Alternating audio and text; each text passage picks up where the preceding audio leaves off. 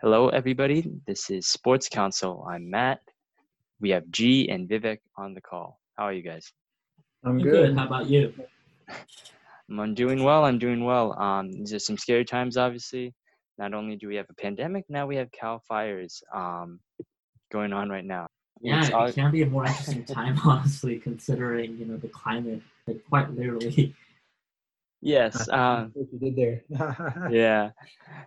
Either way, we're just gonna ignore that for tonight, and we're just gonna talk about NBA basketball. Thank God it's back because we need a healthy distraction right now.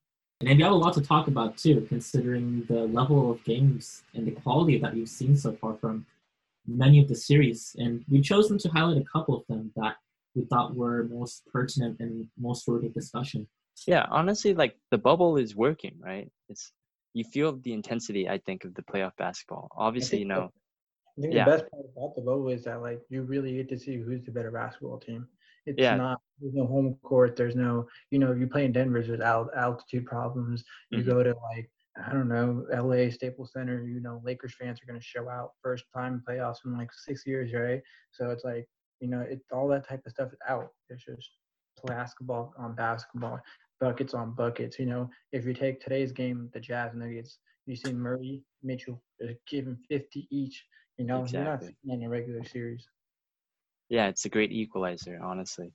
Yeah, Um, that's what the TNT broadcast, they use the exact same phrase, I swear, every 2 quarters or something, because it's really true. It is a great equalizer in the sense that their quote home court advantage is really just piped in, audience noise. And even though people are announcing you make a three or you make I don't know, a dunk, it's not as if you really feel the momentum or the energy from a real life crowd. exactly. And let's just get started right away. Game 4, Clippers versus Mavericks, and I have a feeling this game is going to be talked about for a while, guys. Luka Doncic, the guy that the Kings did not draft. Don't even start about the Kings. The Kings don't even be talked about, but Luka does deserve to be talked about. That is a legendary performance, and I mean, capital on legend. Mhm. He's trending towards being one of the top 5, 10, top. He's already top 10, maybe top 5 players in the league. He doesn't play much defense, but he can rebound. He can score at a high rate, and he does. He has so many assists. He's looking for his teammates while scoring, and that's a hard thing for a lot of people to do. You see players like Kevin Durant who are just a lot of scoring and not that much assists, and you see other players like Chris Paul who get a lot of assists but don't really look for themselves. And there's Luka Doncic, this man got almost 50 tonight with a triple double.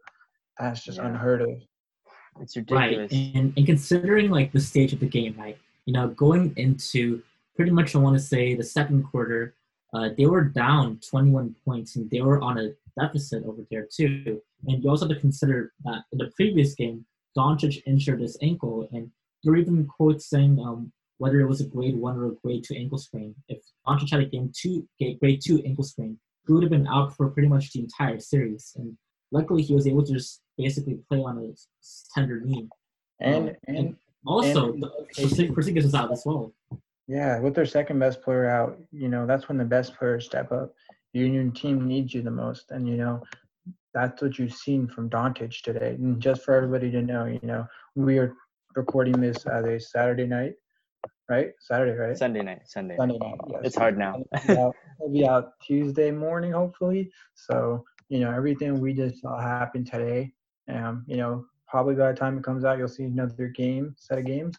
But this series I think is the best one so far. It's just back and forth. The end of the fourth quarter, I think there was 5 straight threes, 2 from Doncic, 1 from I think it was Tim Kawhi. Hardaway, 1 from Kawhi, 1 from Marcus Morris. They were just going back and forth, and I think that's amazing basketball.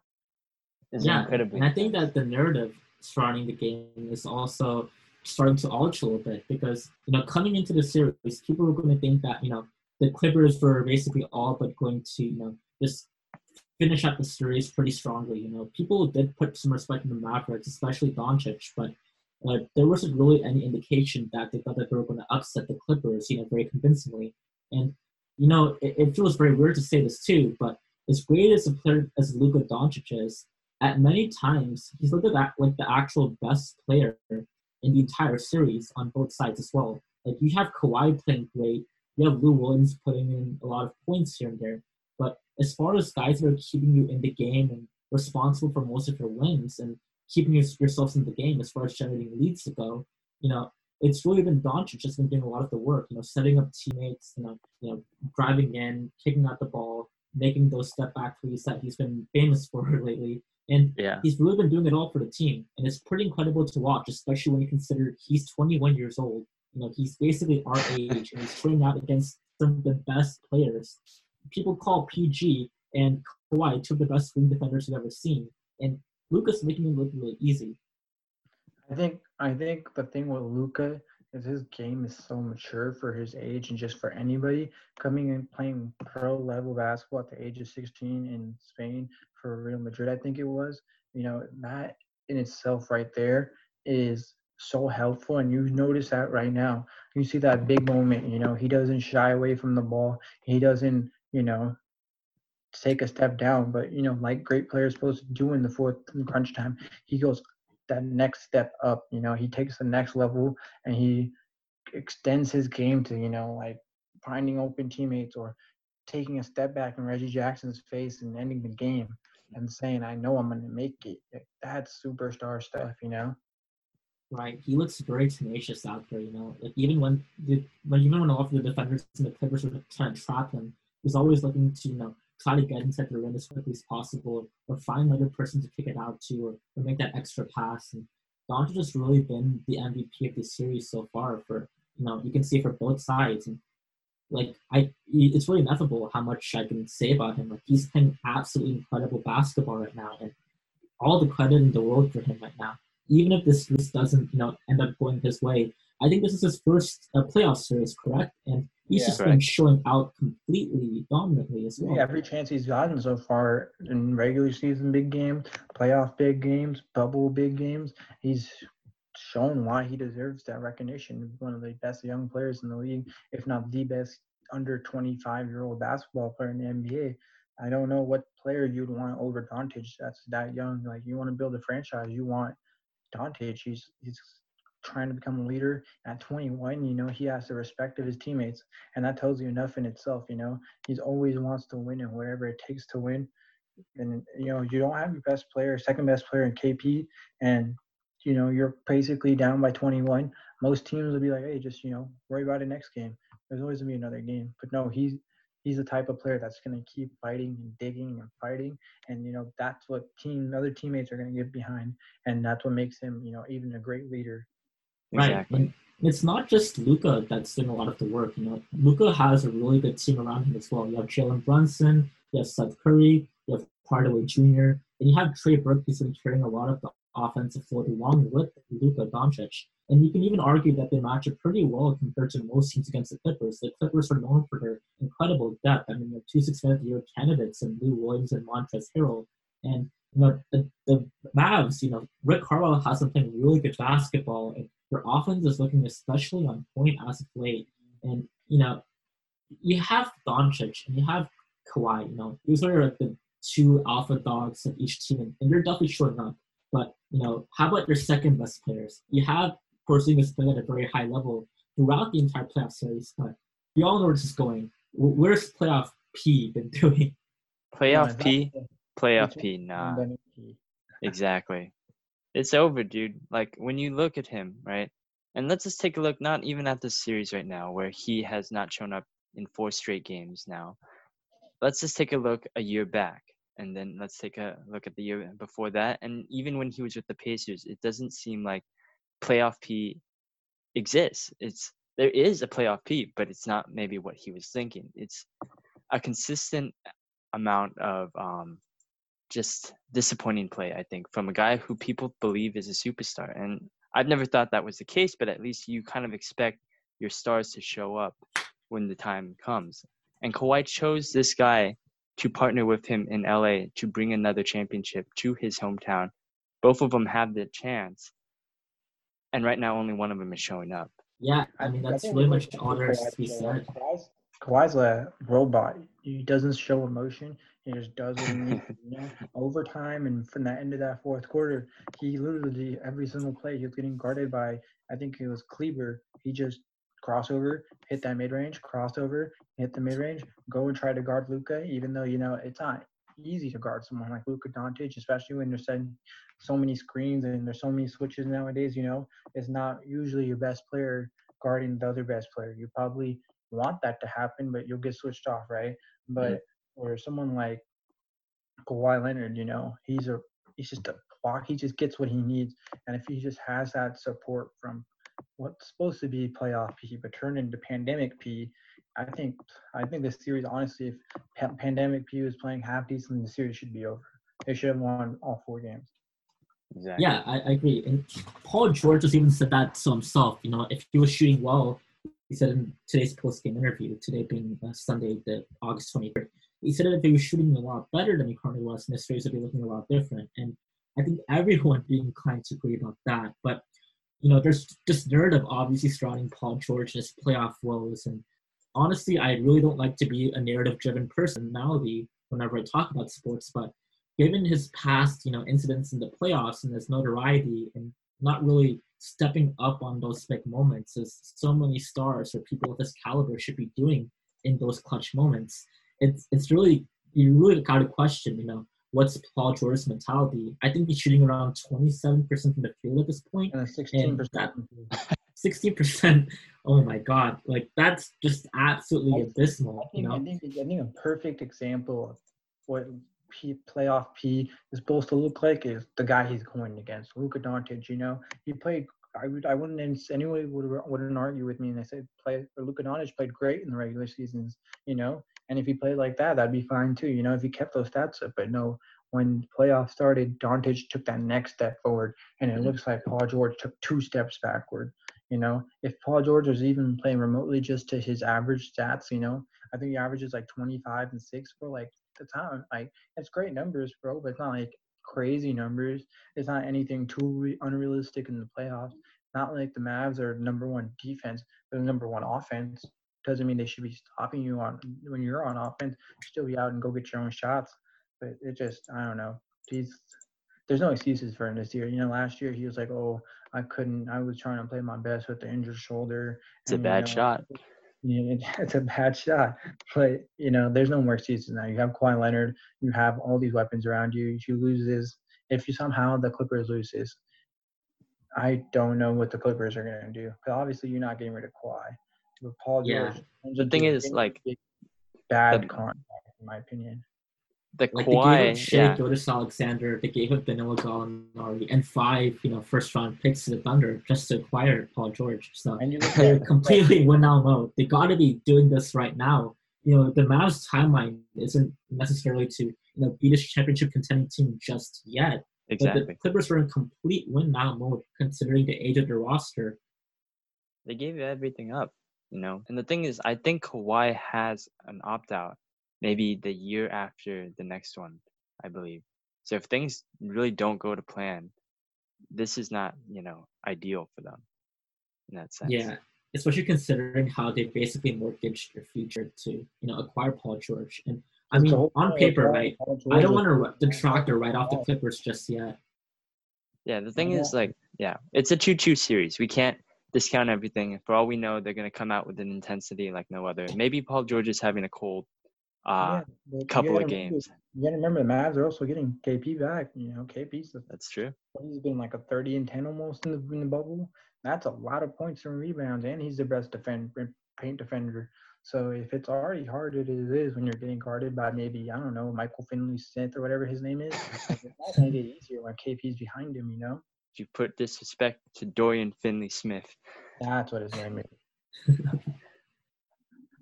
I get that though, but look, Porzingis was teed out in the first game, and the Clippers. That's the only that's the first game that the Clippers won, right? Imagine if Porzingis wasn't ejected, right? It's gonna be a 3-1 series in the Mavericks' favor.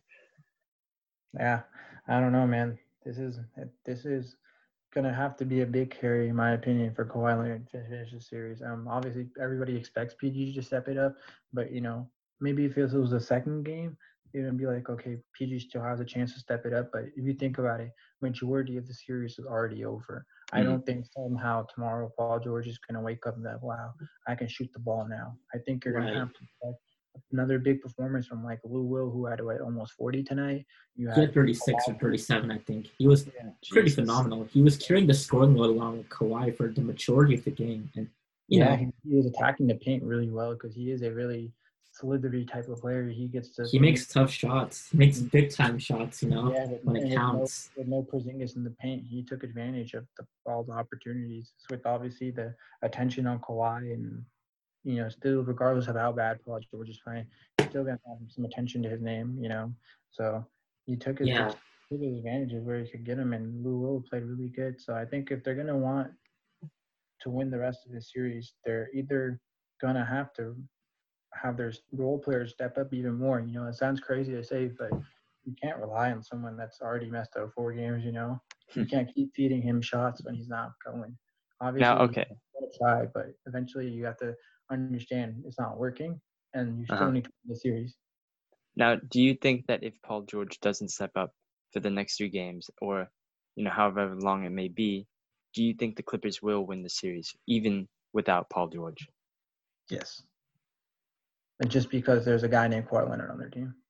I'm inclined to agree too. I think that ultimately the best player on the floor is going to be Kawhi Leonard, obviously. And as great as Luka is playing, he doesn't have that two-way impact that Kawhi does. And Kawhi's been making some really difficult shots, and you can tell that he's kind of stepped up into that playoff gear. And he kind of sandbags regular season, watching his games. He kind of takes like every out of every 3 games, he takes one off basically.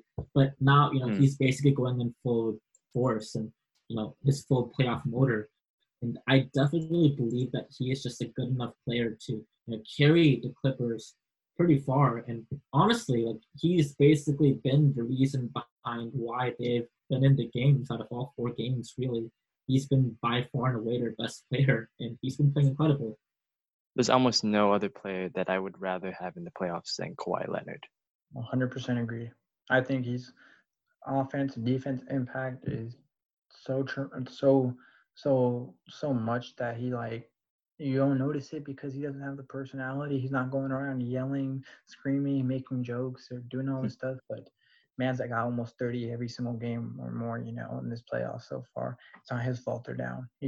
He tries to guard Luka, but in today's game where you switch everything on screens, you really never guard him. You're gonna have someone set a screen, and you're gonna have Luka on like Reggie Jackson or Lou Will or something like that. So it's hard for someone to go out and guard the best player like it used to be in like the older basketball years, like in the early 2000s, where you'd see a lot of the best players guard each other, and then also give each other buckets and stuff. But nowadays, everybody just switches everything, so you're not really like guarding each other. I think if Kawhi had more of a chance to guard Luka, you'd see the numbers come down a little bit, but that man Luka is something else. Yeah, I give credit to both sides completely. Luka's been playing great. Kawhi's been playing great. Ultimately, I think the series does go to the Clippers' favor, just considering, the talent level on the team. And inherently on paper, I've been basically repeating this point, but this shouldn't be this difficult of a series for the Clippers, I believe. It shouldn't be. I still think that they're going to win this out. Experience, they have the coaching, they have the everything you could need. They have so much depth, but it's just when someone's so great on the other player, it's overwhelming. And I think a very fair comparison to Luka's performances recently is Damian Lillard. And that's what we're going to talk about next. But that man, Damian Lillard, is also doing something very similar to that against the other LA team, where the team really depends on him. It's a very high usage player, and you need him to have big game after big game for you to win. Do you guys still think that the Trailblazers have a chance after taking that early first game against LeBron? I personally don't see it. After the first game, I was just as excited as everyone else. Dame time was popping off. People were making very strong comparisons out there. And either way, I thought that there was some momentum coming. But the Lakers completely shut them down game 2. And then by game 3, you can kind of see that the talent level for the Blazers, they just can't match up with it. They're just down too many people. And once they switched Anthony Davis and put him at the 5, he just straight up abused Nurkic. And I don't see a possible adjustment for that because Whiteside's not as good. You can't really defend AD and LeBron, and I don't think the Blazers have the personnel nor the defensive coaching to be able to do that. I think they take one more game off them just as a surprise, but I don't see it. I think the Blazers I think in that season's series, end. I think there's very evident who the best player in that series is. And it's Anthony Davis. He's Mhm. unstoppable offensively. He gets 15 rebounds a game. He is almost basically the best defensive player on the court, also as well being the best offensive player. And it's just Nurkic or Whiteside, whoever you want to put up on him, cannot guard him or even be close to guarding him. Right. And I completely concur with both of those points. And here's what I kind of want to illustrate. This series basically goes as far as Anthony Davis determines the matchup, right? If Anthony Davis settles for jump shots around the perimeter, and if those don't go in, like in game one, he basically forced up a lot of those shots and didn't play around the paint. And that allowed people like Nurkic and Whiteside to kind of just take advantage of that and basically grab their rebounds and, attack the paint.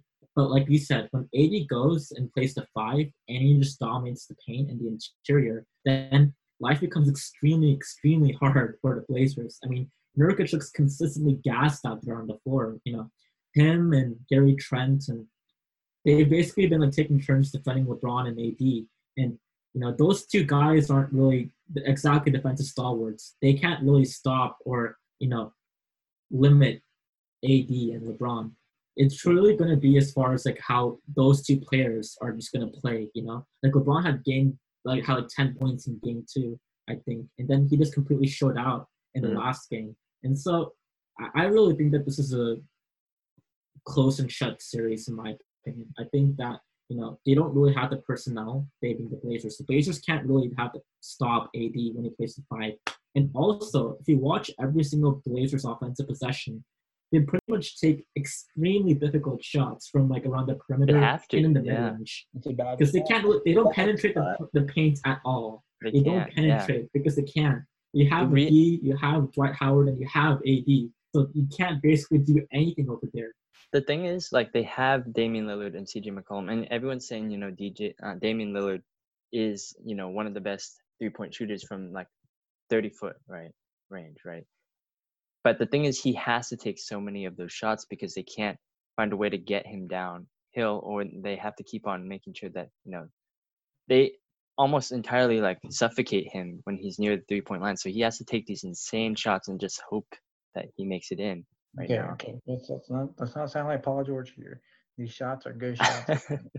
And they pick him up from full court too, and that's pretty incredible to see. It's respectful. It's respectful, right?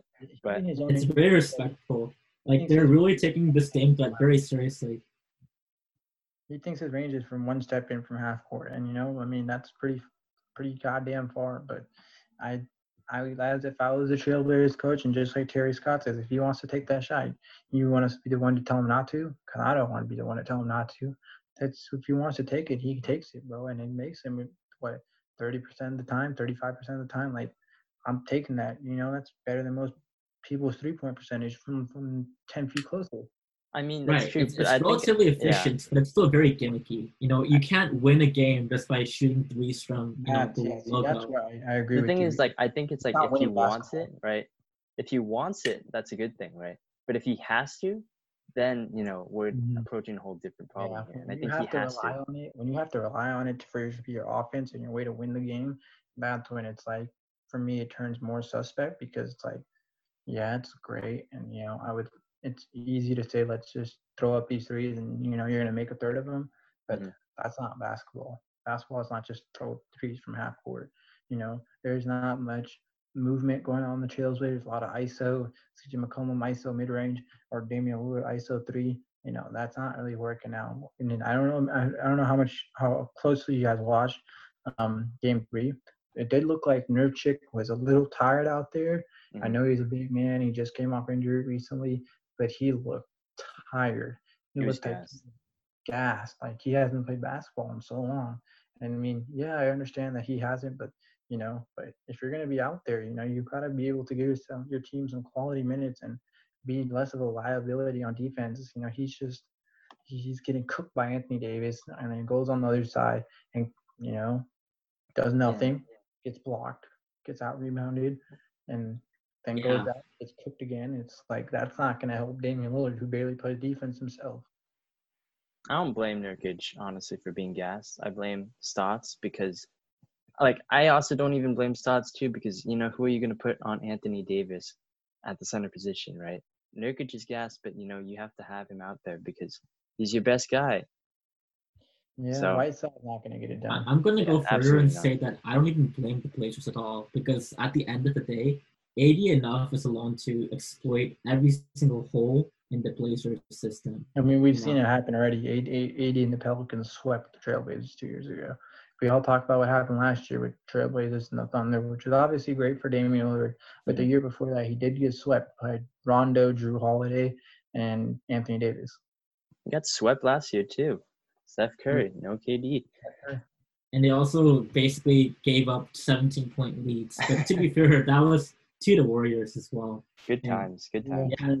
Those were great times, yeah. But the point being that the Blazers have not been very good at holding leads and playing good on defense. They've been a very streaky team in the way they've been generating leads. In game one, they basically just caught fire very early, and Nurkic just making a really big impact defensively and also facilitating as well.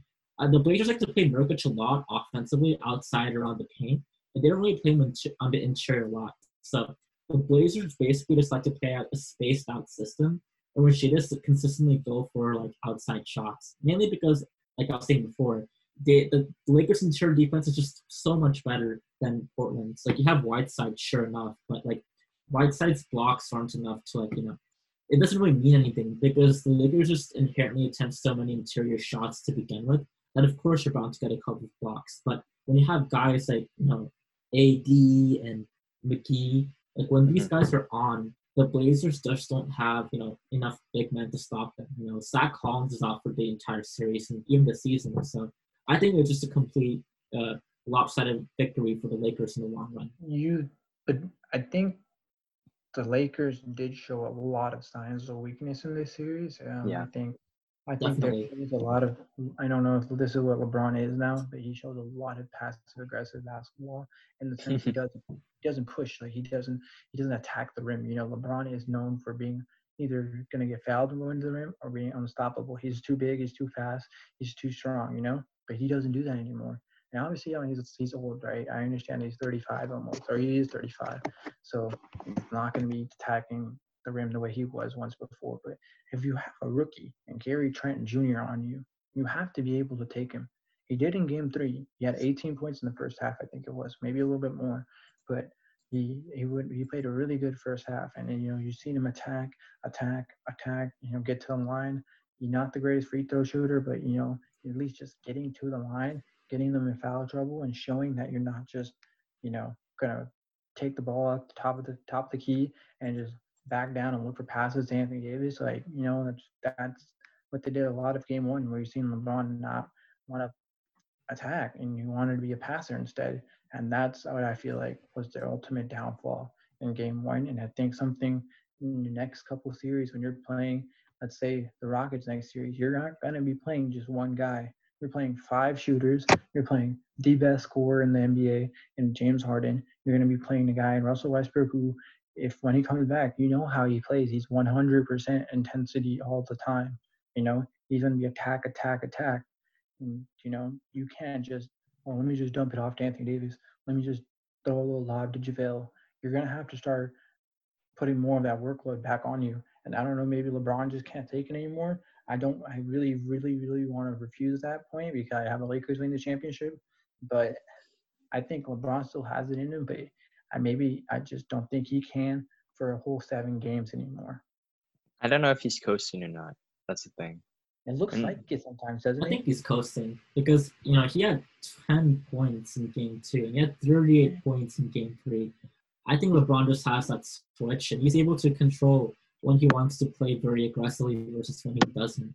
And I think that, Game 2 was just not one of those games where he had to do a lot. AD was so completely incredible in game 2. Like, he could have basically played a game 1v9. That's how amazing he was just performing for the Lakers at that point. Like, Yeah, there was no answer for that. But when you're playing someone against, like, let's say you're playing James Harden. James Harden can match Anthony Davis or anybody in the NBA points, right? That's a fair point. That's fair. James Harden versus Anthony Davis in points, they'll probably get somewhere near the same 30-ish, 30 plus, right? Right. But in those situations, I don't think that LeBron wouldn't expend as much effort, or he would expend more effort than he did in that game too. But at the end of the day, everybody keeps saying LeBron could turn it on. LeBron could turn it on. But when? How much can you turn it? Can you turn it on for a full 7 games, back to back to back? You know what I mean? Like, can you fully do this, or are you just turning it on for one game? Okay, now you got the 2-1 series. Are we gonna see LeBron come out tomorrow and coast again?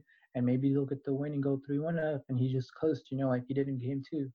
I think it's a matter of like competitiveness, right? Like if you have a team like the Blazers, they're not very good. They're an 8th seed, right? You can afford to go full capacity like LeBron does, and then they win outright. But I think what G's saying is that, Warriors is ceiling right now. Like if you have the Rockets who are like incredible on offense, maybe not so great on defense, and at the same time they're going off for like 140 points a game, do you think that Anthony Davis is 30? How much can LeBron put to put them over 140 points? Right? My other thing is, like, if LeBron's going to turn into this passer, which is fine. He led the league in assists this year. That's great. But it's obviously assists that depend on someone else finishing the basket. Obviously, Danny Green and KCP and a bunch of their shooters have been playing really poorly. Obviously, they had a good game 3. And game 2 and 1 pretty forgettable for KCP and especially Danny Green. And it's just if you're gonna expect these guys to be the ones to match Russell Westbrook's points or the Rockets 3-pointers, because if you're gonna talk about who I expect to make more threes going forward in the Rockets versus the Lakers, I'm gonna take the Rockets. So you're not gonna tell me Danny Green and KCP are gonna match Eric Gordon, James Harden, Russell Westbrook, Daniel House, all those guys are 3-pointers. That is possible. Right, and I think most people would agree that like Portland and the Rockets are completely different levels of competition. The Rockets basically embraced Morey ball fully when they went with the small ball lineup. And you're just going to basically try and outscore and outshoot the Lakers out of the floor. In the Lakers' perimeter defense, to be frank, hasn't been exactly inspiring as of late.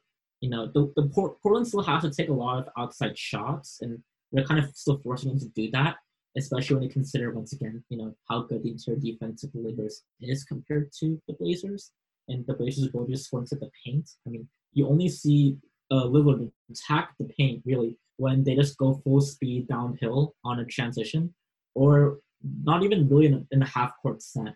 And so James Harden is really the master of playing in a half-court set.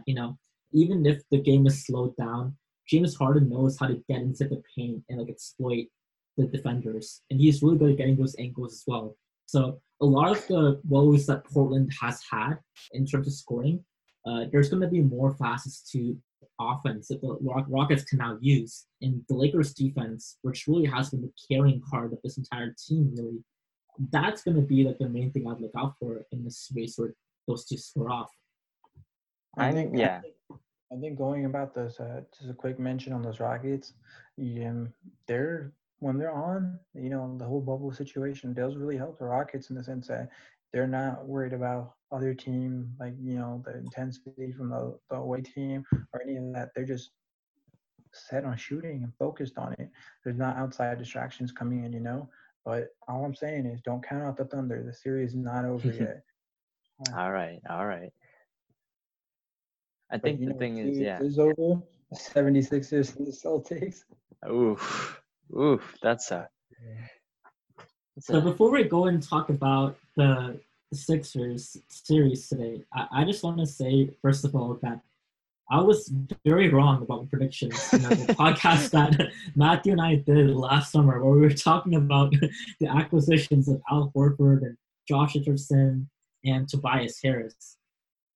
I was really hyping up the defense of those guys, and I could not be more disappointed in what I said back then, because boy, did they not do well. We love a good crow eating, man. We love a good crow eating. Horford has the worst contract in the NBA. I think it's by far not even close. That man is averaging like 7 points or something ridiculous like that. He's unreliable on defense. His jump shot looks like he's been playing in like third grade level basketball. Yeah, I don't know what's happening with Al Horford. So looks yeah, I haven't watched a lot of 76ers basketball, but is not it much. just did he did he just regress, or do you think that it's a coaching thing? He's not even a starter for their team anymore. It's depressing. They start rookies over him. They started running Ben Simmons at power forward before they let Al Horford back in the lineup. And it's just, he used to be a reliable post player, decent jump shooter, and a great defender. And that's what he made his name on. And it doesn't seem like he can do any of those three anymore, which is pretty sad to watch. And I mean, the Sixers have the high advantage in their lineup. You would be very surprised. Everybody. Yeah, against really everybody. I think they're one of the tallest average lineups in the league, along with I think the Magic and even the Nuggets, Bucks. Maybe the Nuggets too. Yeah. And obviously everybody knows Ben Simmons is hurt and he wasn't playing the series, but you look at Joel Embiid. We always question, can you ball out for 4 quarters straight and get me 38? He had great first quarters in the first 3 games. He went, I think the first 2 games in the first quarter, he went perfect. But in the rest of the 3 quarters, he was gone. He disappeared. And I think that's the best way to summarize Joel Embiid. He's there for part of the game, and then part of the season he's great, but consistently and throughout a whole series or a whole game, he's just not reliable, number one. I know that a lot of people are going to be like, oh, Joel Embiid's so good, though. He just don't have the right piece. Joel Embiid is not reliable. He can't seem to string good quarters together. He can't string good games together. And, a lot of people are saying it's because Joel Embiid's kind of done with the Sixers or whatever. I'd be done with the Sixers too if I sucked that much and my team got swept by the third year and a second year player. I don't know. Joel Embiid and the Sixers, they look like hot trash. Do you think the process has been the only one showing up in these games? The thing is, look, I love Joel Embiid. I'm going to take the Joel really Embiid stand approach here, right? I think Joel Embiid is a great player, but I don't think the Sixers built the personnel for him. Look, you have Al Horford, right? And you think, oh, it's going to be a Twin Tower situation here. But the thing is, Embiid doesn't need that kind of like, you don't want to clog up the paint any more than you want to have with Simmons as the point guard, right? He can't shoot. So he has to go inside the paint. So you're clogging up the paint. And you force Joel Embiid to be the 3-point shooter. And that's not what you want. You want him to post up. He's an incredible post player, right? You need shooters. I also want to say for the 76ers in the defense of Joel Embiid, I know I just bashed on him, but also to go on the other side, they have surrounded him, like you said, with pieces that don't make sense. A coach that doesn't seem like he knows how to make a game plan. Doesn't seem like Brett Brown ever goes out and try to figure out a system to make everything work, A lot of times, the best thing to do is acquire talent and then build a system, right? Or build a system and then acquire talent. But for the 76ers, they just said max contract for you, and you, and then we'll figure out how to play basketball after. And they just never spent the time or any effort to figure out how to make a good functioning offense. And that's what you were just saying. There's too many people in the post sometimes. Then next quarter, you'll see too many people on the perimeter. And it just doesn't seem like Brett Brown knows what he's doing in the sense of why have you not been able to find a balance between Ben Simmons and Joel Embiid? And you have, you didn't have Al Horford last year and they didn't look very good. Now they have Al Horford. They still have Josh Richardson last year and this year. They didn't look very good both years.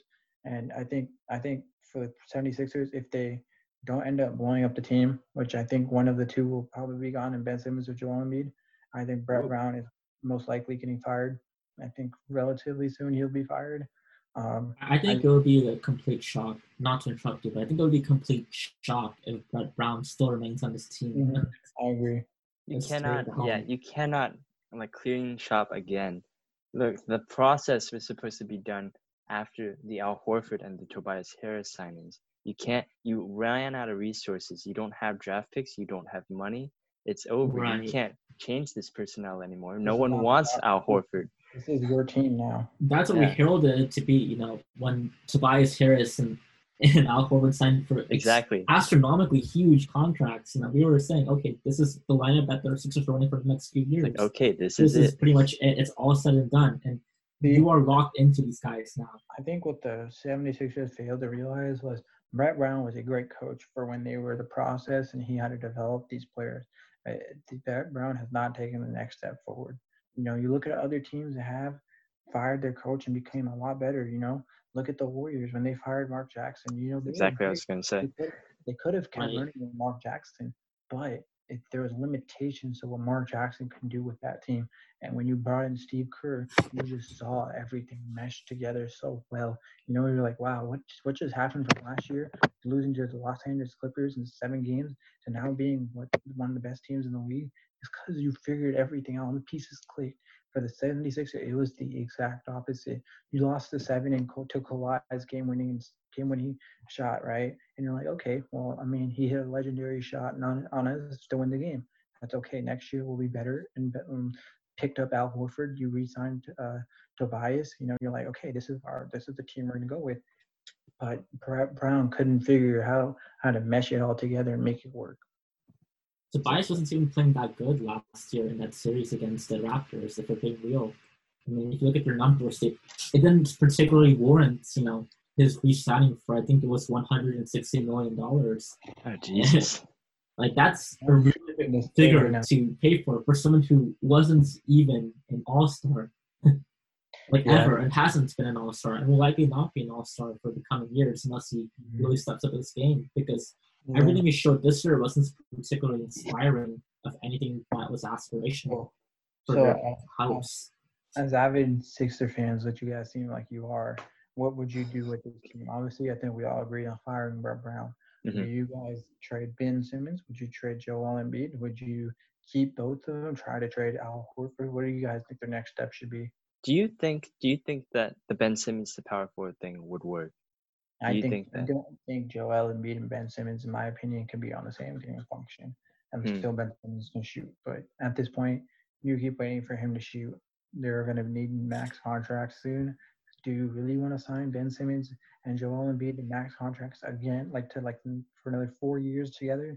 If you've seen that the second rounds are furthest you can get, does that sound like the best investment in the sense? I would say no. There's teams interested in getting Ben Simmons or Joel Embiid. I think they can get a boatload for either of them. And with that boatload, maybe you can get a couple picks for Ben Simmons, use a pick or two, and Al Horford, get him out the team, and then, go from there. Try to figure out what you can do. Will someone else be willing to take a Al Horford contract if he threw in a first-round pick or something, And I think that's the question the Sixers are asking themselves right now. The process is about to blow up then. I think that let's do a little bit of retrospective on what the Sixers really did. I think that actually they had a much better team coming in before all of these trades than after they pulled out the trades last season. Well, the one trade that I did agree with at the time was Jimmy Butler, because he didn't really give up that much for a guy like him. I think he gave up Covington and I want to say Sarge. It's one of some of the picks. And Jimmy Butler is a star, the established star, and you do want to pull the trigger for a guy of that caliber. But when you don't commit to re-signing Jimmy Butler, when you don't offer him the full max, and you choose to go for Tobias Harris and Al Horford over a guy like Jimmy Butler, who was basically the closer for a lot of the games in the latter half of the season. The reason the 76ers, one of the big reasons the 76ers didn't offer Jimmy Butler the full max contract was because of Brett Brown didn't like coaching Jimmy Butler. Yeah. I did hear about that. Yeah. That's no good. Well, that's great for them. I bet you they wish they had Jimmy Butler this series. Pat Riley loves it. The Sixers didn't really also have any shooters, too. They had Landry Shamet, then Robert Covington. But Jimmy Butler's going to sweep the Pacers, and the 76ers just got swept. Right. But, looking back at what the Sixers did, they actually had better pieces already connected all those trades than really after. Because if you look at it now, a guy like Robert Covington is sorely needed for a Sixers team that looks like That's what I was about to say, yeah. They can't really play any modern NBA offense, and they have no shooters and no real ball handlers right now. Like that's just the way that it is. I, Brett I, Brown isn't able to really dictate or piece together a competent and viable rotation because of the fact that, like you said, G, too many of the players are mismatched in their skills. They overlap a little bit too much on things that don't really matter as much to a modern NBA offense. I mean, I sure, want Wentz is to very really, good. I really want to compare it with the failed system of 76ers to maybe someone like the Houston Rockets, right? You have a coach and GM in Houston where they were on the same page. They want to shoot threes, they want to play small ball, and they got the guys in need for that system, right? They traded away Capella and got Robert Covington. They got PJ Tucker. They had Jeff Green. They got Ben McLemore. They got pieces that make sense in their system.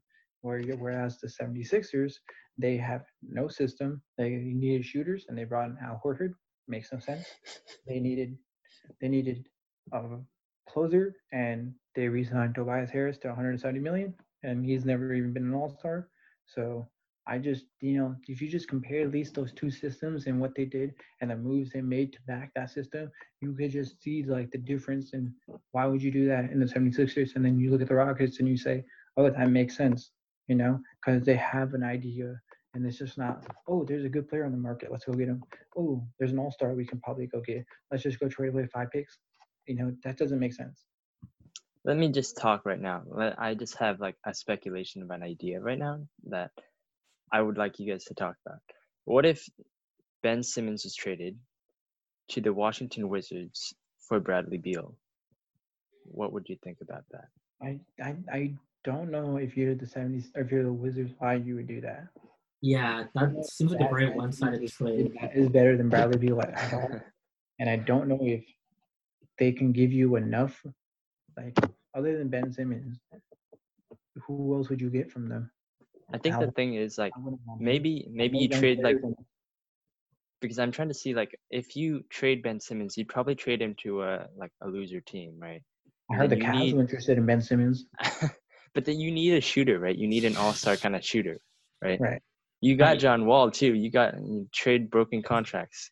Go ahead, do that too. And those are two. Like John Wall probably has one of the worst contracts in the league right now, considering all of the injuries he's had, and they don't overlap very well too. I mean, you have two people whose basic skills rely on getting to the rim, and that's pretty much your offense. I mean, Bradley Beal is just too valuable to the Wizards in order to even think about that. Bradley Beal has basically been a major part in nearly every single victory that the Wizards have had. He's basically led or been one of the league leaders in usage, and he also, fun fact, leads the NBA in miles ran per game in an NBA game. He basically hustles and does a lot of the work for the Wizards right now. So to basically trade him to Simmons, who isn't really like a very one-man show or like a very individually dominant player, that could be pretty problematic for them. I don't see why they would want to do that. Yeah. The thing is, I just don't know what the Wizards' timeline is right now, because I don't see like them contending anytime soon, and I don't know if Bradley Beal would fit in that timeline anymore. So it's like a situation where you'd say, fuck it, let's blow everything up. Yeah. Let's just get rid of him. I agree with you about the Wizards. I just don't agree that you would trade him to the 76ers. Exactly. When there's teams like maybe the Lakers, maybe the Nets, maybe some teams like that have a lot more to offer, young assets. Who's the best young player on the 76ers? Matisse Thybulle. He's not a player you can build around. He's been turned into a great 3-and-D player, but he's not a player you can build around. I'd rather build around someone maybe like give me Karis LeVert, from the Nets. If you gave me Karis LeVert in a couple of first rounds, I would consider trading that for Bradley Beal, Yeah. But like, do I really want a no-shooting Ben Simmons for my best 30 points per game Bradley Beal? And, even though I might not win with Bradley Beal, I'm for sure not winning with Ben Simmons. So what would you assess, his value is, though? What would you assess Ben Simmons' value as? I think if you trade him to the right team, like I said earlier, I heard the Cavs were interested. And if we look at who the Cavs have, I would go for maybe a Colin Sexton and a first-round pick maybe. And, the Cavs, Cavs have a great first-round pick, like a 5th pick or 6th pick, I think it is, right? I would, if they are. The problem is also with Colin Sexton, not to interrupt, but Colin Sexton is one of the worst shooters, like from 3. Yeah, look, he fits right in. So it could work out. You're basically getting worse Ben Simmons on offense and defense. Yeah, that sounds like exactly a move. That sounds like exactly what the Sixers front office would do. Hell yeah, Look Philly, at Philly. us. We should probably get hired right now. I think Elton Brand's also on the phone. The Sixers should fire Elton Brand. I think he's made great trades to get the process going, but recently he went from executive to the year. I think he's the worst executive. You just He can't was keep executive of the year. last year when they got Jimmy Yeah, Butler. he was. Jesus. Yeah, and now he's probably the worst executive after these contracts he gave out. So I think him and Brett Brown are gone. Yeah. Yeah, I mean- I don't know, man. It's a shit show in Philadelphia. I think It's if I'm a very Philadelphia fan, I'd be completely irate right now. Like, there's nothing Aren't they defendable never? about the they're always irate. incompetence of the free But of this front office. let me say one thing about the other side of it. What if you were to trade Joel Embiid? Obviously, not the smartest decision, but a team like the Warriors. Here we go. Joel Embiid, you get the number Oh, 2 man. pick and Andrew Wiggins. I would take that for Joel Embiid because at the end of the day, you haven't paid Joel Embiid, so you're not tied to him long term, and you haven't paid Ben Simmons. But Ben Simmons, Josh Richardson, and Al Horford at center works out a lot better. And Tobias Harris, you go get like a Obi Toppin, you go get a Wiseman, you get an Anthony Edwards or someone like that. That is something I would rather do. If I were LaMelo, defending. man. LaMelo. Yeah, LaMelo, there's a lot of options they could go for. Because if you end up playing Ben Simmons at power forward next year, you could draft a LaMelo at point guard. And Exactly. he would strive in Philadelphia. Philadelphia would love someone like LaMelo. So that's what I would do. I would trade Joel Embiid if I was the 76ers. Because regardless, I think either way, whoever they end up trading, or if they keep both, they're not a championship team. I think we can all agree on that, right? They're not one trade away. They're like 5 moves away, right? And those moves are from players, coaching, GM, everything needs to be changed around. You Right? got to get everything right, perfectly right, Yes. right now. Exactly. Championship teams, you look at the last few championships, like this, take the Raptors. They had the star player, they had the role players, they had the great coach, they had Simon Ujiri at GM. They had every level, every piece correct, right? And then you look at the 76ers. Who is their best player? Joel Embiid plays like it for 3 quarters, not all the time, not for game 7. And then there's coach, question marks, and GM, question marks. Role players not really making sense in their team. So I think there's a lot of questions that need to be answered. I would love Joel Embiid, by the way. He can come to the Warriors. That's perfectly fine with me. I'm still utterly shocked at how this series turned out for the Sixers, I'm I not think too that surprised about I'm that. not too surprised at the end of the day, but like coming into the season, I think most fans would be pretty surprised to see just how far the Sixers have fallen. And, I think it's a point that really undermines a lot of what they've been trying to do ever since they started the process in 2012 and 2013. Because you have to consider this too. With the way that the NBA lottery now does their odds for who gets the first pick and everything and how to get high draft picks, you can't really replicate this process anymore. Mhm. What the process era Sixers have done to get Embiid and Simmons and Fultz, that's not really replicable. And this is pretty much the crowning achievement, what they've been working for. And if you want to trade a guy like Embiid now, you're just waving the white flag on everything that Sam Hinkie has done. And I think that's just a pure shame. Okay, well, Vivek, let me ask you a question then. Sure. How much further are you going to get with Ben Simmons and Joel Embiid? I mean, you aren't going to go further with them as it stands. I think, though, that Ben Simmons and Joel Embiid are 2 great players. But the issue is that they didn't really surround them with the right personnel at the end. They needed more 3-and-D people. If Ben Simmons isn't going to shoot threes, then okay, if you're going to have people like Covington and guys that can provide you those complementary spacing to compensate for your lack of ability to, to create space on the outside and draw out defenders, then okay, then that by all means go for it if you're able to continue what you're doing. But the problem is that the Sixers didn't really go that route, If a player wants to just be very, very intent on just playing a particular style, then as the team, you don't really have much leverage because you spend a lot of assets and capital trying to get a guy like Ben Simmons. And basically it's a player-driven league. So you kind of have to accede to what they want to do. But you have to be able to go yourself and get those assets and lock them down as you need them, right? So you want to keep a guy like Jimmy Butler. You want to offer him the max and not, Tobias Harris. In hindsight, that's more easy to say, but you want to keep guys that can shoot the ball.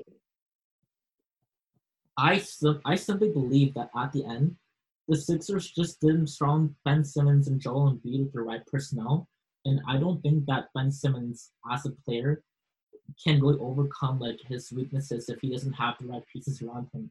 I think as far as stars go, he has very glaring holes in this game out of any other star I can really think of. And in an era where modern offense runs antithetical to how Ben Simmons wants to play basketball, that is pretty questionable of what the Sixers have essentially done. And I think as a Sixers fan, you'll be very irate with the front office. I think the 76ers are in a bad position, but it is not unfixable. I don't know if that's a word, but it is. It is, not. I think. I don't think it's a lost cause. They still have two potential superstars on their team, which most teams can't even say. Obviously, will they end up becoming superstars? Who knows?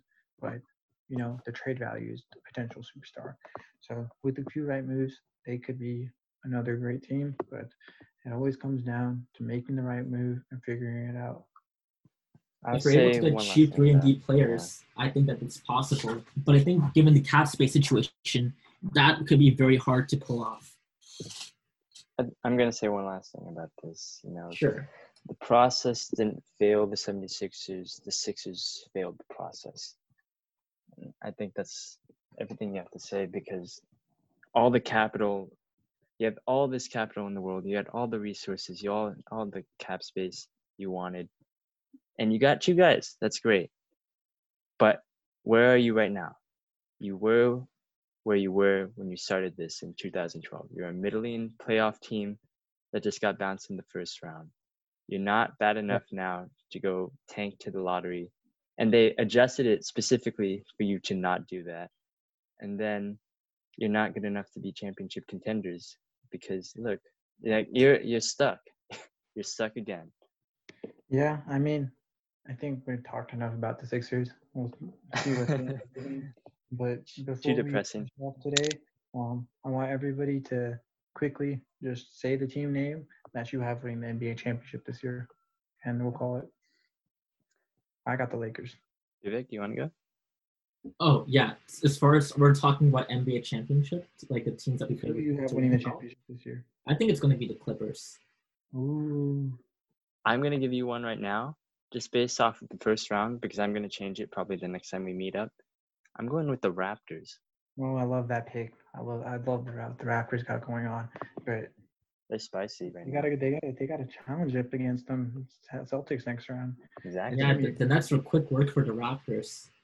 Like the Raptors just completely had the way, and they would never really let the foot off the gas pedal the entire series. So I was watching a little bit of it, and Siakam and VanVleet were putting in serious work against Caris LeVert and then waiting for all the guys over there. So to be fair, they look cursed. The Nets look cursed. Like Siakam made a mid-court shot from the buzzer, 3, and every time the Nets shot, they couldn't make anything. Like they were making turnovers. It was sloppy.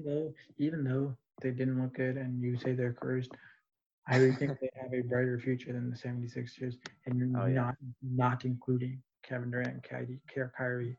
I would say Caris LeVert and Spencer Dinwiddie and Jared Allen and all these guys, Joe Harris, they showed something that the 76ers didn't, and that was fight, and that is what I think is the most important thing.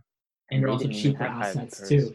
Yeah, they didn't even have high first-round pick. Yeah, it's going to be interesting for the rest of this bubble. What happens? Like a great series of basketball to finish, and then the next round then be even better. I want to just wrap it up. Just one last thing though. G, I know it's your birthday right now, or it's about to be your birthday in about an hour. First of all, happy birthday. Happy birthday, man. And second of all, if you had one sports-related birthday wish that you could do right now, what would you want? I would want to see Chris Paul in the championship this year. All right. Not Steelers? I was going to say Steelers.